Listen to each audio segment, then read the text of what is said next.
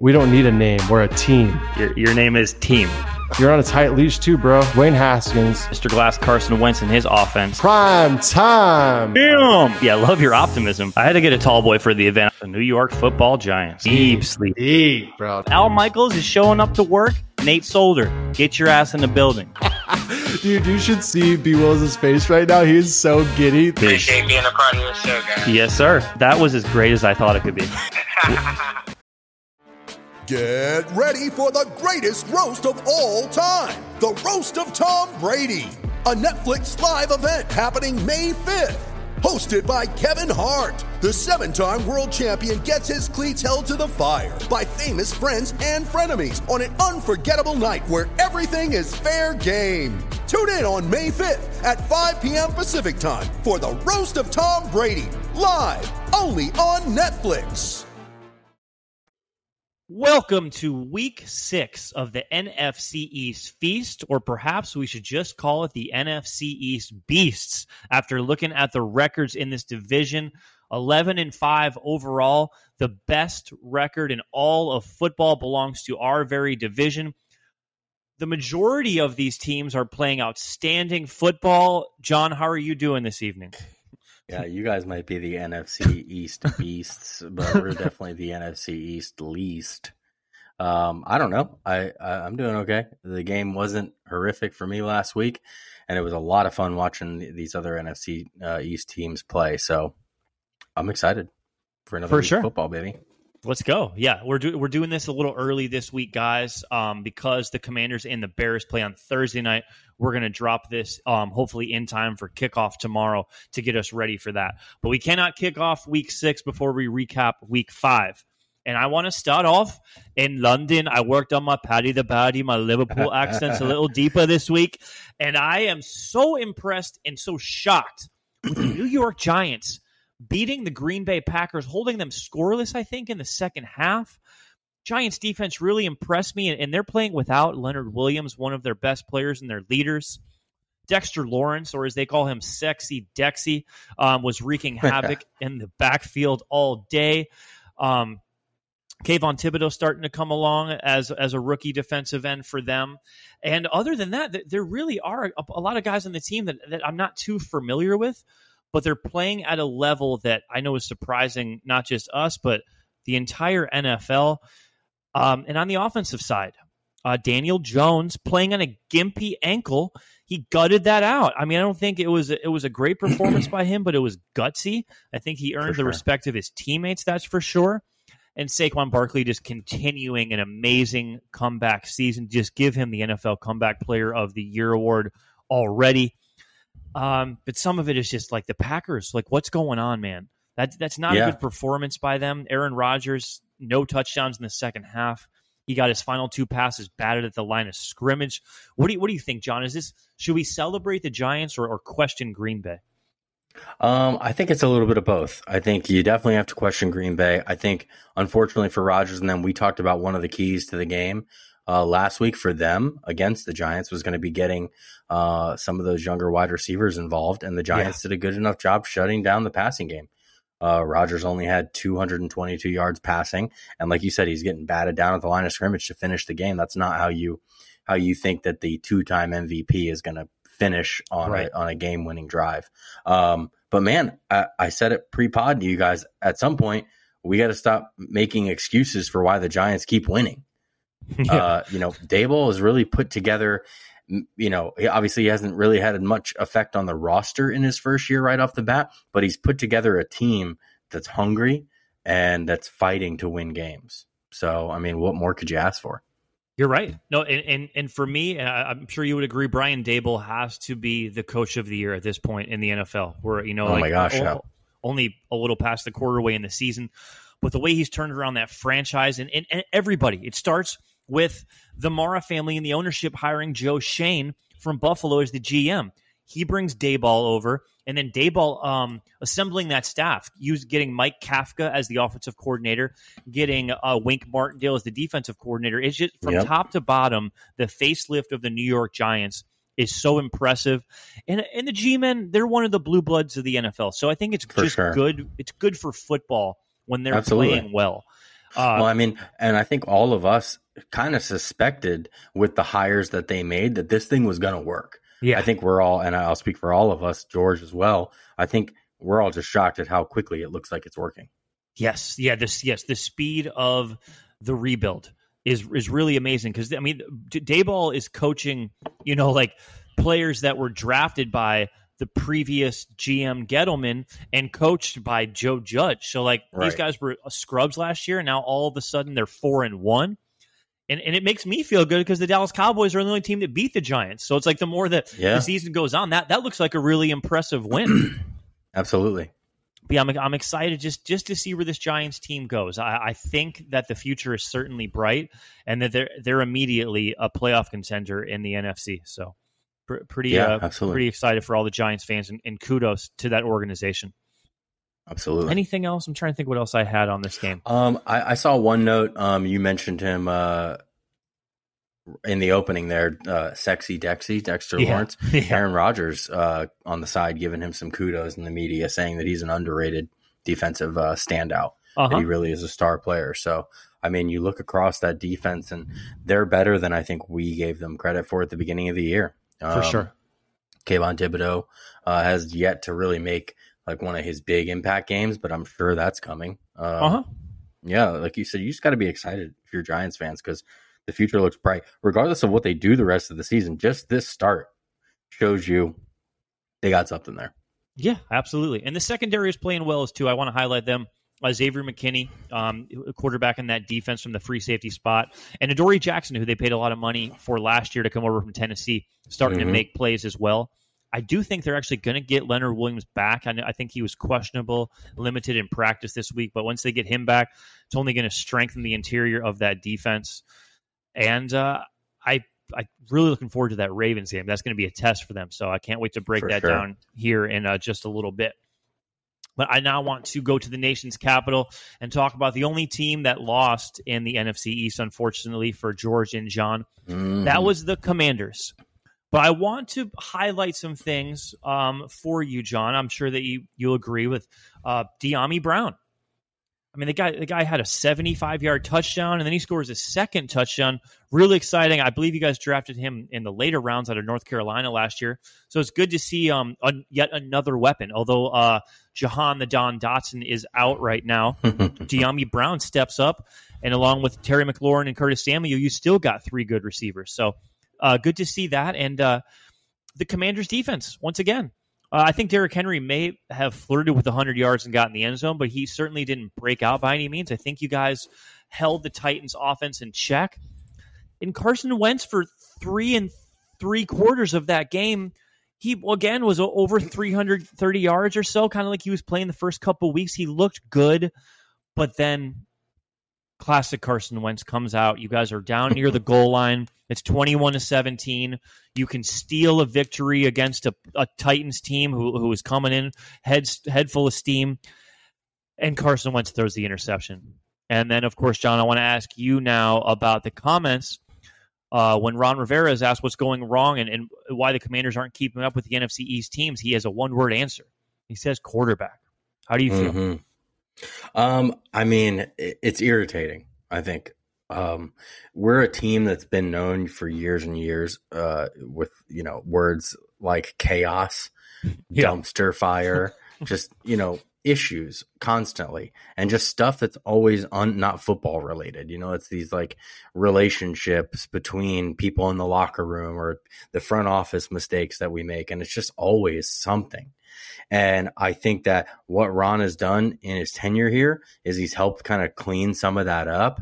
Mm-hmm. So for him to make a misstep like this when things seem to be at their lowest in his tenure is frustrating, and it's irritating. Like I said, I've listened to the clip multiple times, and obviously if you listen to it and you listen to the context in which he follows up, he really doesn't do a great job of explaining what he meant by that. Yeah. But you can pick up on the context clues, kind of saying what he meant.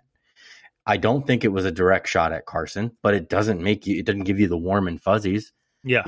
And especially after a game like that, I sent you guys that funny meme where it's like you kind of get a little bit more of the Carson that you want to see. Yeah, he makes the mistake at the end of the game, which I'll talk about in a second. But to then have that be kind of what puts the bow on the end of the week, it doesn't make you feel good. It just puts a damper on any momentum that we did gain, in that moral victory there. Okay, I want to ask you something real quick. Yeah. Do you think the Commanders' record would be any better if Taylor Heinicke was in? Part A to the question, and the second part, would you like to see Taylor Heinicke under center at any point this season if Carson continues to struggle? That's the first part of the question is tough because I think that, and a lot of the guys in the DC media have said as much, I think Taylor last year hid a lot of offensive line deficiencies that we may have had with his legs. I think Carson can move. It kind of is part of what's frustrating me about his game is that I just remember playing against him when he was with the Eagles, and he did well enough avoiding sacks and avoiding pressures, and now all of that seems to be out the window. However, Carson makes throws that Taylor would never have made, cannot make. The two to Diami that you mentioned, the ones in the Jaguars game that won us the game. Taylor Heinicke ain't making those throws. He might have made some plays, but we know what we have in Taylor Heinicke. We got a true and true backup and a very good backup. If anything, the Wentz contract, if he takes 70% of the snaps or plays 70% of the games, I can't remember which I think starts like right around the threshold of Thanksgiving. Mm-hmm. Then the third round pick that we have to give to Indy then becomes a second round pick. So depending on that, I think that's his leash, right? He's going to get an opportunity to put, his work on film up until that period. And then I think that we go with Howell if it doesn't seem like it's working and see what we got there. Because you can't have a lackluster season with him at quarterback and then also have to give up more in return. Yeah, I forgot about Sam Howell before you mentioned him. Yeah, I guess, like you said, you already know what you have in Heinicke. So yeah, if the season eventually around Thanksgiving time looks like it's lost, and you guys are far back in the standings as it's looking right now, you might as well throw the rookie in from North Carolina because he looked pretty exciting in the preseason. I really liked him coming out of Carolina. And I want you to put a cherry on this game. Just break down the last play of the game for me. Do you think is that sum up the game for you? Is there anything else you think the Commanders could have done better throughout the game, or is it just like we're in position to win and Carson Wentz blew it? Typical, Carson Wentz. I don't necessarily know if that's what it is, to be honest with you. So you mentioned the Diami plays. First off, I just want to say that those two plays, I got zero joy out of those two plays. Diami Brown is proven that he's not going to be a playmaker on this team. Great. He broke off for two big plays. Big plays can win you games in the NFL when you are consistent offense. If you take away those two plays, we actually put together a fairly lackluster performance again. So it's like, if it'd be one thing if the offense looked pretty good and then those two big plays came, but that's not what happened. Those two big plays were pretty much what the offense felt like. And it's like, when you lose, those big plays don't really mean that much. Right. Especially throwing to your fourth string wide receiver. If those happen with Terry, then maybe you're like, oh, okay, they're getting a connection. They're finally figuring this out. So I didn't really have the greatest feeling about how the offense was playing leading into that. So leading into the final drive, I already was suspecting this isn't going to go well. And then you watch Carson on the first and second down play make two horrendous throws that just you're questioning the football players. And then that leads you to these guys are professionals and they didn't look this bad at times last year. So what is going on? It leads me to believe it's the coaching. Scott Turner was up in the box rather than on the sidelines, which he used to always be. They tried to adjust that to him being on the sidelines this year. He moved back up in the box last game for the Titans, first time this year, and now will be moving forward. For whatever reason, everybody I've heard break down that last play is basically saying that someone must have been in Carson's ear telling him to look left. Because your natural read as a quarterback would have been the man side, which was the right-hand side, where he did end up getting Curtis Samuel open about a half a second later. But he never even looked that way. He looked to the side where there's a zone coverage with, 3-4 defenders on 2. And it looked like poor play, kind of scheming for that situation. And a guy not making a play. I mean, it's a little bit of everything. It's just nothing is good right now there. I think that's a fair point made by you that maybe Carson's taking a little bit too much heat from the media and his coaching staff, and that coaching staff should maybe look in the mirror. The only way I can maybe explain Ron's mishap in the media is he was trying to motivate Carson Wentz, put a fire underneath his ass, and it just came out as word salad. But either way, he's not one of the top 3 problems. He's not playing great. Don't get me wrong. Yeah. He could be playing better, but he's not one of our top 3 issues. Okay. Well, I'll end that game on a high note, though. So cool they let Brian Robinson run out of the tunnel to 50 Cent. Many men wish death upon me. Like that, dude, that gave me goosebumps. So Bro, I know the kid might only have like 25 yards rushing or so, but just to see him get out there, I think going forward, that's going to provide a spark for you guys. If the coaches hadn't mismanaged some of our time and our timeouts and a couple other things in that final drive, I absolutely believe that Brian Robinson would have been in there running the ball. We had 0 timeouts, so they kept going back to the pass. I think he's going to be good. I'm excited about him. Me too. I really hope, because it's a national TV game tonight on Thursday, that he gets some exposure. His first run, 9 yards, holding penalty, came back. Oh, come on, man. All right, well, I'll get you out I'll get you out of this Commander's misery, and we'll move to the desert, where the Eagles flew out to play Arizona in a battle of the birds. Not the most exciting game. I think Philly walked away with a 20-17 victory. And I know that, excuse me, the Cardinals kicker, Matt Amendola, who, by the way, he's already on his second team this year, so that tells you about the talent level there. He missed a field goal badly, which could have sent this game into overtime. And you never know. Once the game goes into overtime, we saw what Kyler did earlier in the year to overtime against the Raiders. This one could have slipped away from Philly. But much like the rest of the year, coaching staff buckled down. The defense held Kyler Murray in check. Other than a Hollywood Brown touchdown, I didn't see really anybody on Arizona do much. They had Eno Benjamin running decently. But that Philadelphia Eagles defense is playing well. One guy who jumped out to me was TJ Edwards, playing at a Pro Bowl level. I kind of slept on him. I'm all over the Eagles defensive line, and I'm all over the secondary. And Hassan Reddick is a linebacker, so I guess they do have a above-average linebacking core. But yeah, shout out to TJ Edwards, playing very well for them. And on the offensive side of the ball, stuck to their game plan. They ran the football. They're rotating backs. Miles Sanders, Jalen Hurts, of course, as always, gets into the end zone with a rushing touchdown. Crazy stat that I saw on Jalen was that he both their touchdowns were rushing touchdowns by Jalen.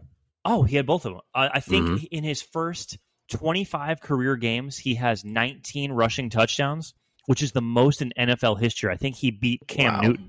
So it's like the things that this kid's doing with his legs are impressive. And what he's doing above the shoulders and with his right arm continues to develop. You can tell he has been putting in work in the film room, and he's not making big mistakes. He's only got 2 interceptions this year. And with him playing the way they are, they're going to win these tight games because of the intangibles and because of the coaching. Eagles scare me. Can't wait to break down the big game coming up against my Cowboys. What else you got on this one, John? Yeah, absolutely. They definitely are a scary team. They just get it done, and they get it done like they seem to do it every way. Like I said last week, I predicted that they would beat the Cardinals, and I feel like the Cardinals had kind of a messy game again here. Yeah. I don't know if, they'll get that bounce back that we talked about pre-pod once Hopkins is back. Yes. But yeah, I mean, Philly, man, just defensively to be able to hold, an exciting kind of running quarterback to, 17 points and kind of frustrate them offensively is huge. They did come up, they get an interception, they get a sack. they're doing everything they need to do on defense. And then offensively, like you mentioned, Jalen looks great. But then if you look at the box score, I'm just kind of breaking it down, and everybody did their part. I mean, he got all of his wide receivers involved again. A.J. Brown doesn't go for a massive game, but Devonta Smith steps in and plays his part, 10 targets. Miles Sanders and Kenneth Gainwell continue to run the ball really effectively. And Philly just plays sound football. And then also can make real exciting plays via Jalen Hurts.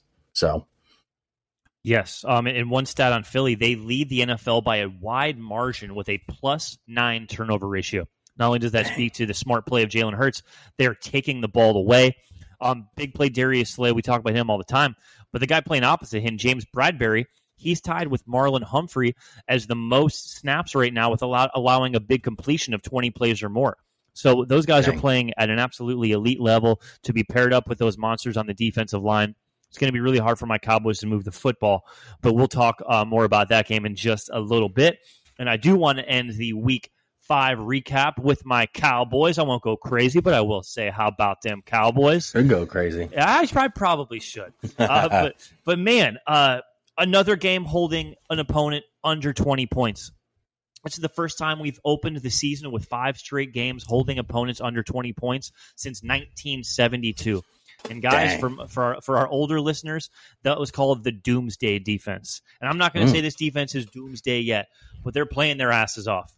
Micah Parsons, I'm just going to start calling him Micah and the Marauders. Micah Parsons, 2 sacks in this game to add to his NFL leading 6. He was the NFC Defensive Player of the Week. DeMarcus Lawrence got involved in the action. Our rookie Sam Williams, second-round pick out of Ole Miss, was the second highest-graded rookie this week for Pro Football Focus. We just got some dogs, man. Micah and DeMarcus Lawrence both rank in the top 5 in the NFL in quarterback pressures, along with names like, Nick Bosa, Max Crosby. Like these guys are playing as well as anyone. We've got 2 of them. And then once you got Osio Odigizue, Neville Gallimore, I could go on all day. The defensive line is a problem. Now, of course, the Rams' offensive line right now is a weakness for them. So we were exposing a weakness. If they had all of their guys, I'm sure it wouldn't have been nearly as dominant of a performance. But, my God, Dorrance Armstrong, he came in like a wrecking ball in just the first 5 minutes of this game. Destroys it. He causes a sack fumble on Matthew Stafford. DeMarcus Lawrence scoops it up for a touchdown. And then on the Rams' next offensive possession, they go 3 and out, and Dorrance Armstrong blocks the punt. So before you know it, based on Dorrance alone, we're up 9-0. But of course, Brett Maher misses the extra point. Great, good job, Brett. But it was just such a hot start for Dallas, and then they just rode their defense the rest of the way. How about you? That's all they need to do, man. We keep saying it. I mean, you look at Cooper Rush's numbers and they don't look sexy. You look at the offensive performance and you're like, oh, wow, they won this game. But their defense is just commanding. I mean, they just, like you said, all around good performance from your front line, your defensive line there. The Rams, they've got a beat up offensive line. You've got to be disappointed if you're a Rams fan that you guys can't get anything going on the ground to just try to lighten some of that load. Yeah. Cooper Kupp gets his, but it's almost kind of like, yeah, sure, let him get his and we'll stop everything else, because that's exactly what the Cowboys defense did. Stafford might have somehow thrown for 300 yards, I think. He was up there. Just crossed the threshold. 1 touchdown and 1 interception, though. For them to have those kinds of numbers, and then you look over at the Cowboys' offensive numbers, you would think that the scores were reversed. Yeah. Man, the Cowboys, they're just playing great ball, man. And you can continue to rely on that defense if you can control time of possession with the run game and let your defense go to work, especially if they're going to be getting turnovers on punts. I mean, flipping field possession like that is huge in a game. Yes, shout out to our special teams coordinator, Bones Fossil. I know he was really pumped up after that play. And you got a hats off to Cooper Kupp. He's one of the best, if not the best, in all of the game. And Trayvon Diggs likes to gamble. So I think going after that matchup was a good call for Sean McVay. And Trayvon got exploited not once, but twice. The other Rams' big offensive play was a deep pass to Tutu Atwell. So as much as Trayvon Diggs, I do think, is playing elite, he can still be beat. And the Rams did expose that. And I mean, that's one of the best connections in the NFL. I'm not going to knock the guy for that. Yeah, no, it's hard to shut down Cooper Kupp, and he obviously was their lone offensive production. That guy's going to set the NFL record for targets. They just pepper him. They have nobody else. Allen Robinson's been a big disappointment. They sorely miss Robert Woods, and then they're still waiting on Van Jefferson to come off the injured list. So good luck to the defending Super Bowl champs, because they just look listless so far this season. Yeah. But we will keep it here back on the NFC East, and we will move forward and kick off our Week 6 preview with Thursday Night Football. And that will have the Washington Commanders flying to Chi-Town to play the Bears. This is perhaps for most of the national audience is going to be the most exciting game, but let's be honest, guys. It's Thursday Night Football. I think everybody should get a month of Prime for free after watching a 12-9 overtime game last week. These games on Thursday night have just been a snore fest. But, John, you want to start on how you think the Commanders are going to do on a short week? Yeah, absolutely. So I noticed first, B, that we passed over the power rankings again, but I think there's a simple reason for that. It's fairly obvious, right? At this point in time in the season, it is what it is. No, I completely agree with you. I absolutely want a free month of Prime because I have to watch my Commanders take on a Bears team that at the beginning of the season, you look at the rosters and you say, yeah, we should be fairly confident going into this game. Yeah. But now, at this point, I'm not. I told you guys last week, the Commanders right now are in prove-it mode with me, and until they do, I'm going to have a hard time being confident about them against any opponent. Yeah. We're right near each other in the power rankings. I think we're 30th, and they're 29 right now, according to NFL.com. So this is probably going to be a tight matchup. And unfortunately, again, when you look across the field from our offense, the Bears play a pretty sound defense. They got a leader in Roquan Smith. And, the past couple of years, they've still kept a tight unit there. I would really like to see Carson take steps again, because I did think that there were some bright spots, but geez, dude, speaking of offensive lines like the Rams, our offensive line is getting tossed around, quite literally getting tossed around. There's like one or two clips of Andrew Norwell, the freaking guard that we went out and got in the offseason to replace, not on the opposite side of the ball, but to replace Scherf leaving. Yeah. And that guy's getting pancaked off the line of scrimmage, literally pancaked. And so it's been frustrating. It's been frustrating because, again, same as the Rams, we can't really get a ground game going, it seems like. And Scott Turner seems to be quick to bail on it, which then puts everything on Carson's shoulders. So I think, kind of going back to what we were talking about before, I think he gets a little bit too much criticism. But that's just, that's where we are right now. We're getting put in these positions where I think offensively that he's going to have to kind of save the day, because the defense is going to do everything they can. So you look on the flip side of the ball, and luckily we're playing an offense that is, I think, the worst in the NFL. Duh, Bears. Bad. Justin Fields does scare me, though. You can never count, quarterbacks that are mobile for whatever reason, even through personnel changes, have just always kind of beat up on us. You talk about the Jalen Hurtses, or even Prescott can move. And then I think back all the way to frickin' Mike Vick and the Philly Monday Night Massacre. Oh, my God. I mean, they're just running quarterbacks seem to be the bane of our existence. So I really cross my fingers that Justin Fields doesn't have a day against us. I'm hoping that this is a game that should be winnable. I'm hoping our defense can do what needs to be done. We should be getting Chase back fairly soon. So if we can put together another good defensive performance, that's just going to boost the confidence of everybody on the team when Chase comes back. I also hope it kind of boosts his confidence in that he doesn't have to be the only playmaker, right? You don't have to go in and save the day. Defense is playing well, Chase. Go in and add what you can add value-wise. Right. We benched our second highest paid player on the team, William Jackson III, last week. And he did not travel with the team to Chicago. Whoa. So they made some secondary changes that seemed to work a little bit better. Ryan Tannehill is not a superstar. But again, like you said at the beginning of the show, the defense has been the bright spot so far. So I think if we can put up a good defensive performance, I do think this is a winnable game. I'm hoping to see some Terry McLaurin. I mean, gosh, the guy has just had to deal with so many bad quarterbacks throughout his career. I just want the guy to be successful. And I'm hoping that B-Rob takes another step in this game and gets our run game going. I'm taking the Commanders 20, Bears 17. All right, and this game is an even pick 'em. So yeah, so you got the Commanders by 3. I like that pick, and I like where your head's at with not only the secondary but your entire defense playing well. This Bears offense has no punch. Justin Fields is dangerous with his legs. I'll give him that. And David Montgomery was banged up, but he came back last week and had a decent game. So it looks like Montgomery's ankle is healed. And if he gets banged up, they do have Khalil Herbert. So I think what you guys got to concentrate on is just slowing down the Bears' running attack, whether it's Fields, Herbert, or Montgomery. Other than Darnell Mooney, their pass catchers are weak. And Mooney, because he's so handicapped by the poor quarterback play, he's usually good for 1 or 2 deep passes in a game.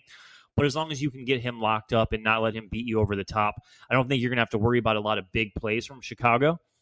And this is not the monsters of the Midway defense that we're used to. The Bears are average at best in the defensive side of the ball. So I think that you guys need to rely on B-Rob, Antonio Gibson, and use J.D. McKissick in the short passing game as an extension of the run game, and take some pressure off of Carson Wentz. I don't want Carson to throw 300 yards, not because he struggles. I don't want him to have to. I want you guys to be up double-digit points and be able to pound the rock. Because I think your offensive line may be getting beat up a little bit in pass pro, but if they're going forward and putting the Bears' defensive line in their heels, I think they might be able to open up some holes. For sure. So I really do think that this is a get-right game for the Commanders on national TV. They can prove to everyone that although they're not these amazing teams who, let's be honest, guys, I love the Cowboys.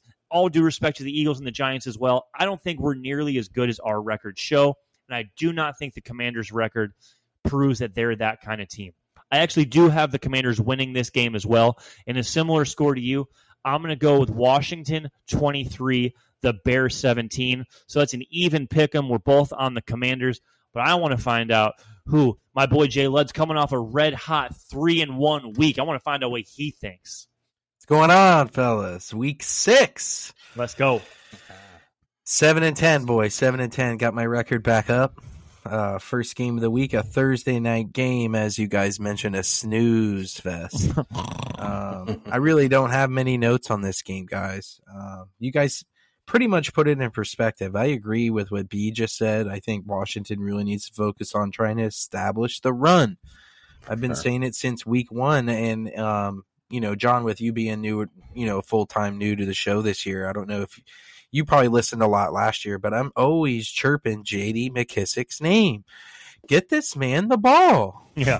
Like, the guy's awesome on third downs. He's got good hands. He's averaging good yards on the rush. Like, forget Antonio Gibson. I want to see a Robinson, J.D. McKissick 1-2 punch and get this running game going. I agree with both of you guys this week.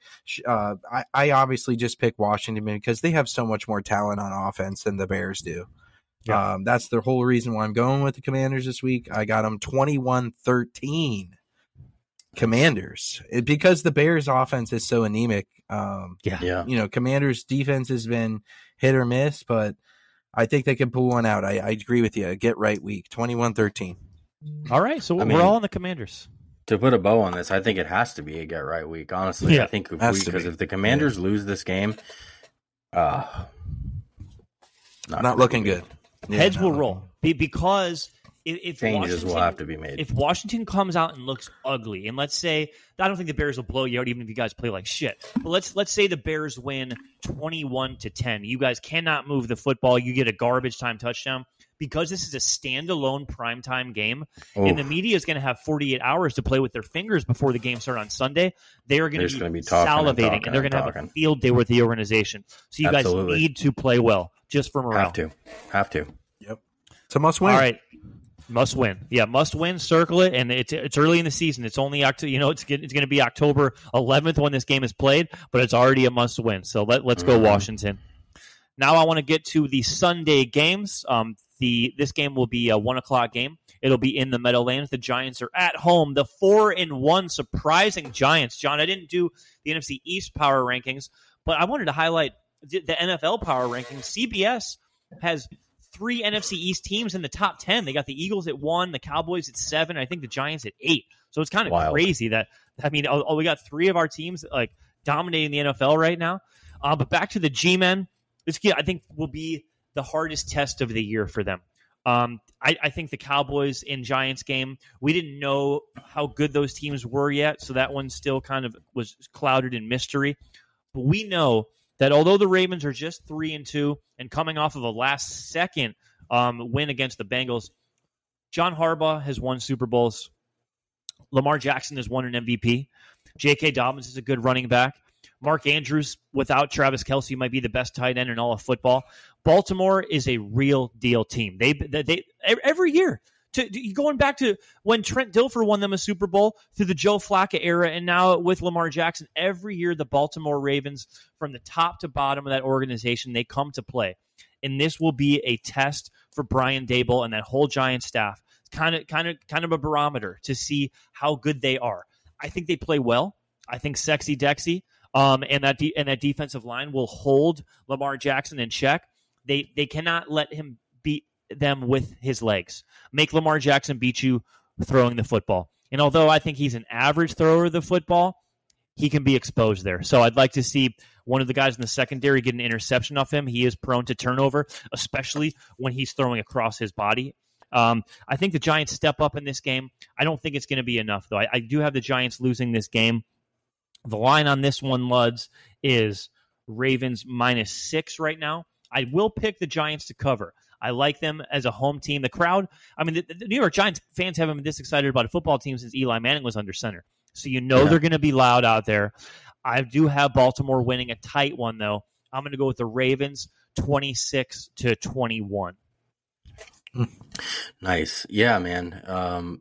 Like you said, the Ravens organization just for a long, long time has been solid. Right now, I think they obviously have more of an offensive identity, whereas back with those Dilfer teams, they were more of a defensive identity. Yeah. It's not the defense of old, though. So I do agree with you. I think the Giants, even without having many weapons for Daniel Jones, I think that they can do enough to stay in this game. I like that they continue to run Saquon out of the Wildcat and kind of play with the formations there and keep defenses on their toes. I think that they can make some plays in this game. But you're right. Flip side, their defense is going to have to keep Lamar Jackson in check, because if not, he freaking wrecks games with his feet, with his legs. And I know he's not the most accurate or the most prolific passer, but he can get it done for just as much as he can't sometimes, or he struggles getting it done with the pass. He can also burn you with the passing game. Mark Andrews is his favorite target. And man, it's going to be a tough test for the Giants, man. Yeah. But this is kind of one of those benchmark games, right? I mean, we've been saying all year that we don't know necessarily how to feel about the Giants. This will be a good measuring stick or good barometer, like you said. So I also agree with you, B. I don't think that the Giants can get a win here. I shouldn't say that they can't get a win. I don't think they'll get a win. I'm taking the Ravens 24, Giants 20, a little bit tighter. 24-20. Luds, how about you? Yeah, I'm right there with you guys. Baltimore's the toughest test New York's had yet. But New York seems to be in all these games. I like that you guys went with the Giants on the spread here. I'm with you at +6. I like the Giants +6.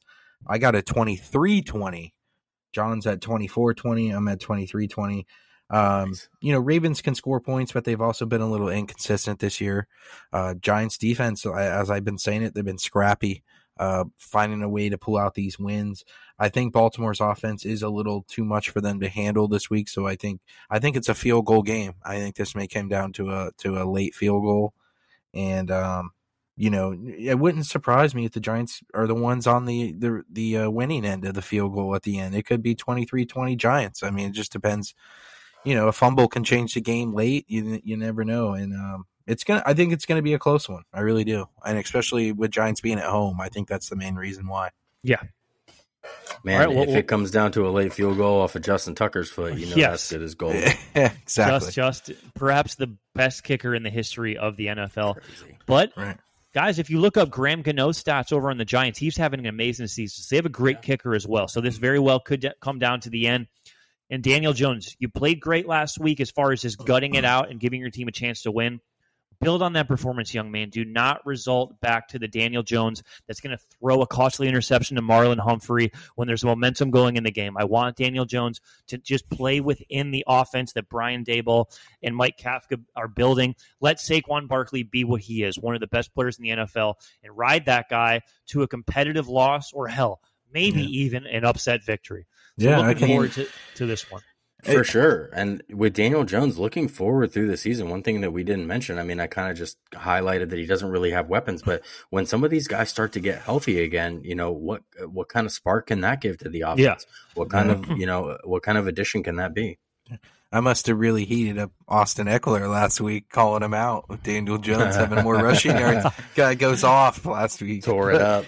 But I think it's safe to say, I think Saquon's the real deal. I think it's safe to say we could see what he does, when they do give him the rock and when he's healthy. So for sure, it's nice to see the Giants with an identity. I mean, we all know Daniel Jones, I don't think is huge in the big moments. So it's nice that they can rely on that running game and keep the games close for sure. Yeah. Daniel Jones needs Kadarius Toney to get healthy. Kenny Golladay to look anything like his former self. Because when you got guys like Bellinger and David Sills as your options out there, it doesn't leave a whole lot of room for excitement as far as playmakers. But let's see if they get the job done. Big stage this Sunday in New Jersey. Looking forward to that one.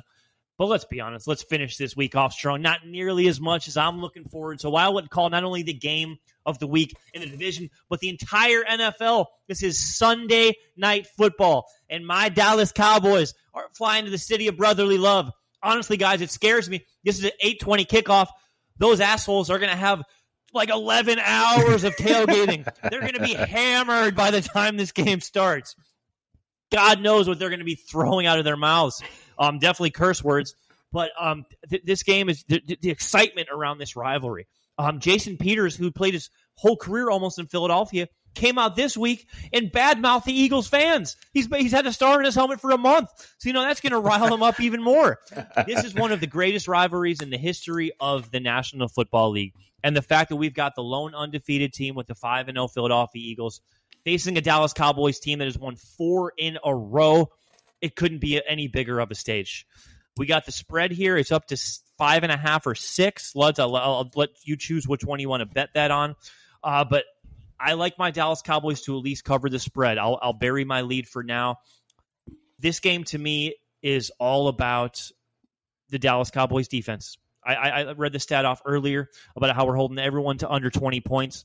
I don't think we hold the Eagles to under 20.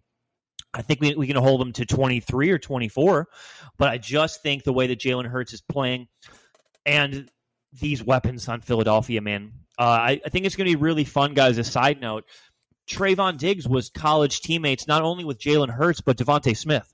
So these guys all played together and practiced at Alabama. So there's a lot of camaraderie going on. There's going to be a lot of jawing back and forth. So I would love to see Jalen Hurts target Devontae Smith as Trayvon Diggs is guarding them to get the whole Bama fam in there. But Trayvon Diggs can only cover one guy. He's playing very well. But let's say Trayvon Diggs is covering A.J. Brown for a play. What worries me is Anthony Brown and Jordan Lewis, maybe Deron Bland. They're going to have to be stuck on Devontae Smith, the skinny Batman. And then we've got Dallas Goedert, who's a playmaking tight end. And then what if it's a play action and Jalen Hurts pulls it down and runs? I love the athleticism of the Cowboys linebackers is really going to be put to a test in this game. Someone who's kind of getting lost in the fray because of how good Micah and company are doing is Anthony Barr. Anthony Barr's playing very well since he came over as a free agent. So Anthony Barr, Leighton Vander Esch, even my guy Jabril Cox, they're going to have to run sideline to sideline on this one and keep Jalen Hurts in the box. Do not let him run wild. If we can keep him out of the end zone with his legs, that'd be huge. But then we also got to account for Miles Sanders. This is such a talented offense. Their offensive line is a little banged up, though. I don't know if they're all going to be healthy, but I do know that Lane Johnson's going to be healthy. He might be the best right tackle in all of football. Jason Kelsey's going to be there, one of the greatest centers to ever play the game. It's a tall task for this defense. I do think they're up to it, though, and I think that they will hold the Eagles to one of their worst performances of the year. Now I want to flip over to the offensive side of the ball, where this is it, Cooper. Cooper Rush, I know you're 5-0, and that you're everyone's darling, and Jerry Jones wants there to be a quarterback quandary. Well, guess what? Dak Prescott's back at practice, and he's throwing the football. They're not going to force him out there into action this week, and I'm glad that they're not. But this might be the week where Cooper Rush reverts back to the undrafted guy that he was a couple years ago. And if he doesn't play well, it might be the last game he ever starts in the NFL. Last against the Rams, I think he was 10 for 15, although Butterfingers, Lamb, of course, dropped a pass. And Michael Gallup dropped a pass too. So all of a sudden, if they catch the ball, that's 12 for 15, which is like 75%. So Cooper Rush, although he only threw for 100 yards, still played very well. I think the corners of the Eagles are going to be a problem. I talked about Darius Slay and how well James Bradbury are playing. They're going to take CeeDee Lamb and Michael Gallup out of this game. So guys like Dalton Schultz and Noah Brown are going to have to step up and make huge plays for me on these 3rd and longs.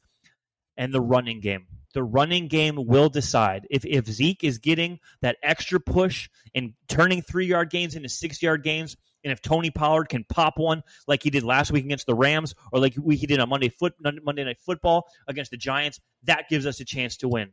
Unfortunately, though, guys, I don't think we make enough plays.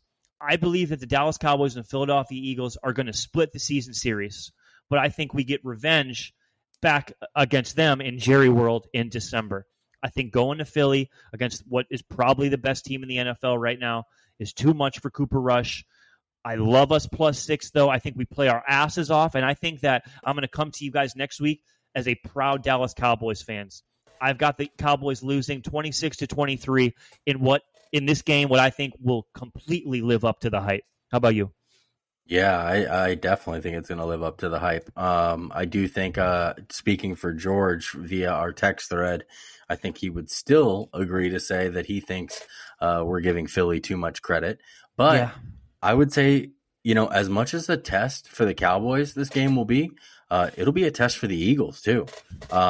This is the best defense that they've played so far this season.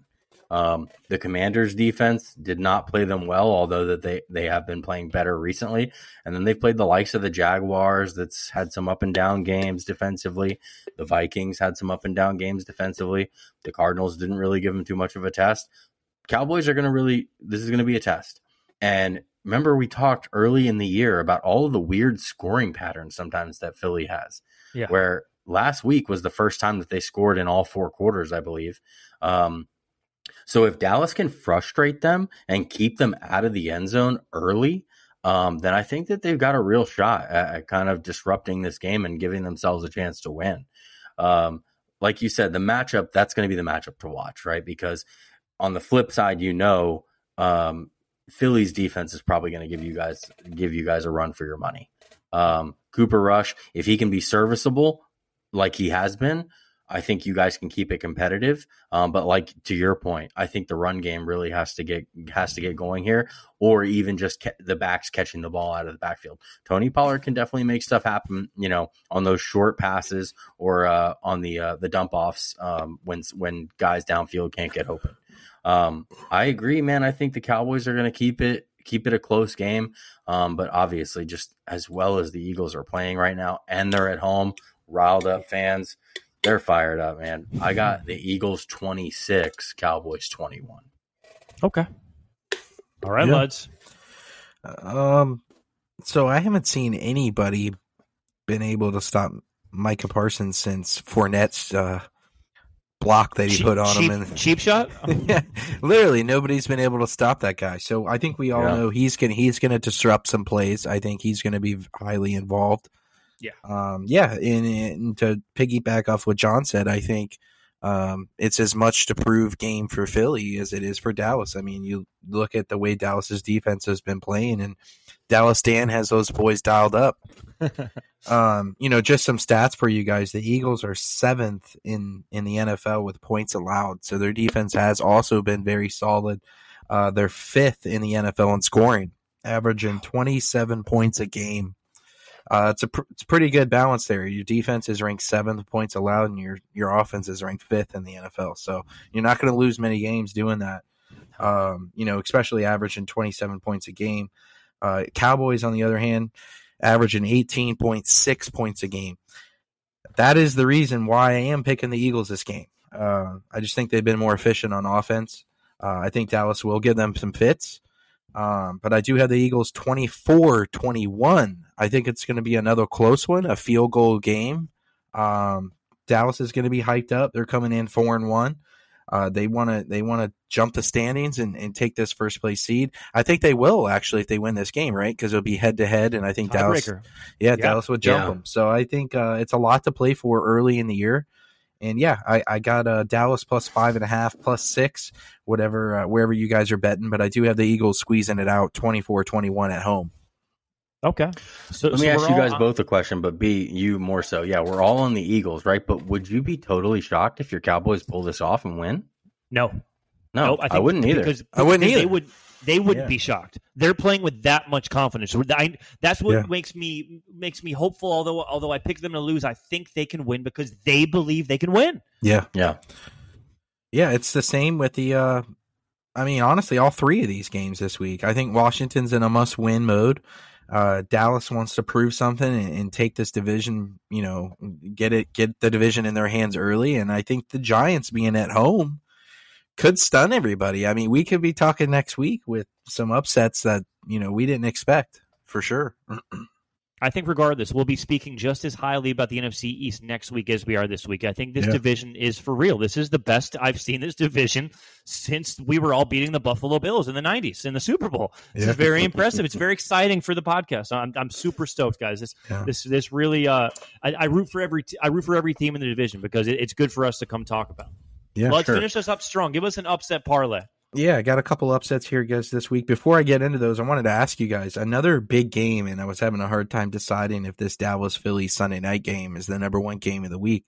We also got Buffalo going back to Kansas City this week, guys, in a huge rematch.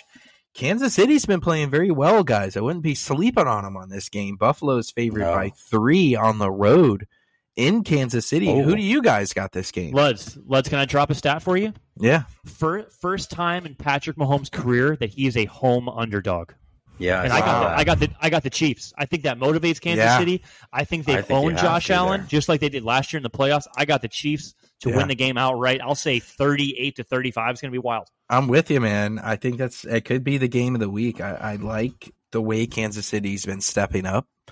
And I think at home, I think they can squeak one out against the Bills. And I think if there is a rematch later in the year, I think I'll give the edge to Buffalo just because of all the history between these two quarterbacks, these two teams the last couple of years. But I'm with you, B. I like that. I got Kansas City this week. I think that +3 is a nice number on that game. John, what do you think? Sure. You got the Bills coming in on a revenge game? No, I that would be the narrative that you think you would side with, right? But I got to agree with you guys. And then also just coming off of last week, Kansas City coming back, to beat what looked last week to be a good Oakland team. Oakland, Las Vegas Raiders team. Right. But then the stat floating around on top of them being underdogs at home for the first time in forever. Pat Mahomes is one of the best quarterbacks of all time already coming back from a 10-point deficit. Right. Yeah. Right. That's crazy. Yeah. So, how can you count the Chiefs out at home? Yeah, I agree, man. And I just think the hype behind Buffalo, since the start of the season, and they've already lost once. Chiefs, they've just been hot. They've been stepping up to the plate. They've been winning games when they need to win games. And I think this is a big one. And I think they squeeze it out. But to get to my upsets, I got the New England Patriots. Their defense has been playing pretty well. Cleveland and Jacoby Brissett. I got the Pats +2.5 over Cleveland. And I also had the Jacksonville Jags +2.5 over Indianapolis, who I think got lucky last week. Their offense looks awful. Even with Jonathan Taylor back maybe possibly this week. Even when they had him the first few weeks, their offense hadn't been great. And the Jags, like you guys are saying, that better than we think. They've been improved, and I like them +2.5. So Pats and Jags this week in the upsets. Going with the road dogs. I like it. Yep. Well, I'm excited, boys. Appreciate you guys. GVR, we miss you, buddy. Can't wait to have you back next week. And I just cannot wait. First of all, for Thursday Night Football, this is exciting. We got the Commanders, and what we all think is a get-right game for them, a must-win game. Giants, huge game against a top-tier competition in the Ravens. And if it ain't Buffalo and Kansas City for us, it's the Cowboys and the Eagles. It's the game of the week. It's the NFC East. It's a rivalry. This week, it's not the feast. It's the NFC East. Peace.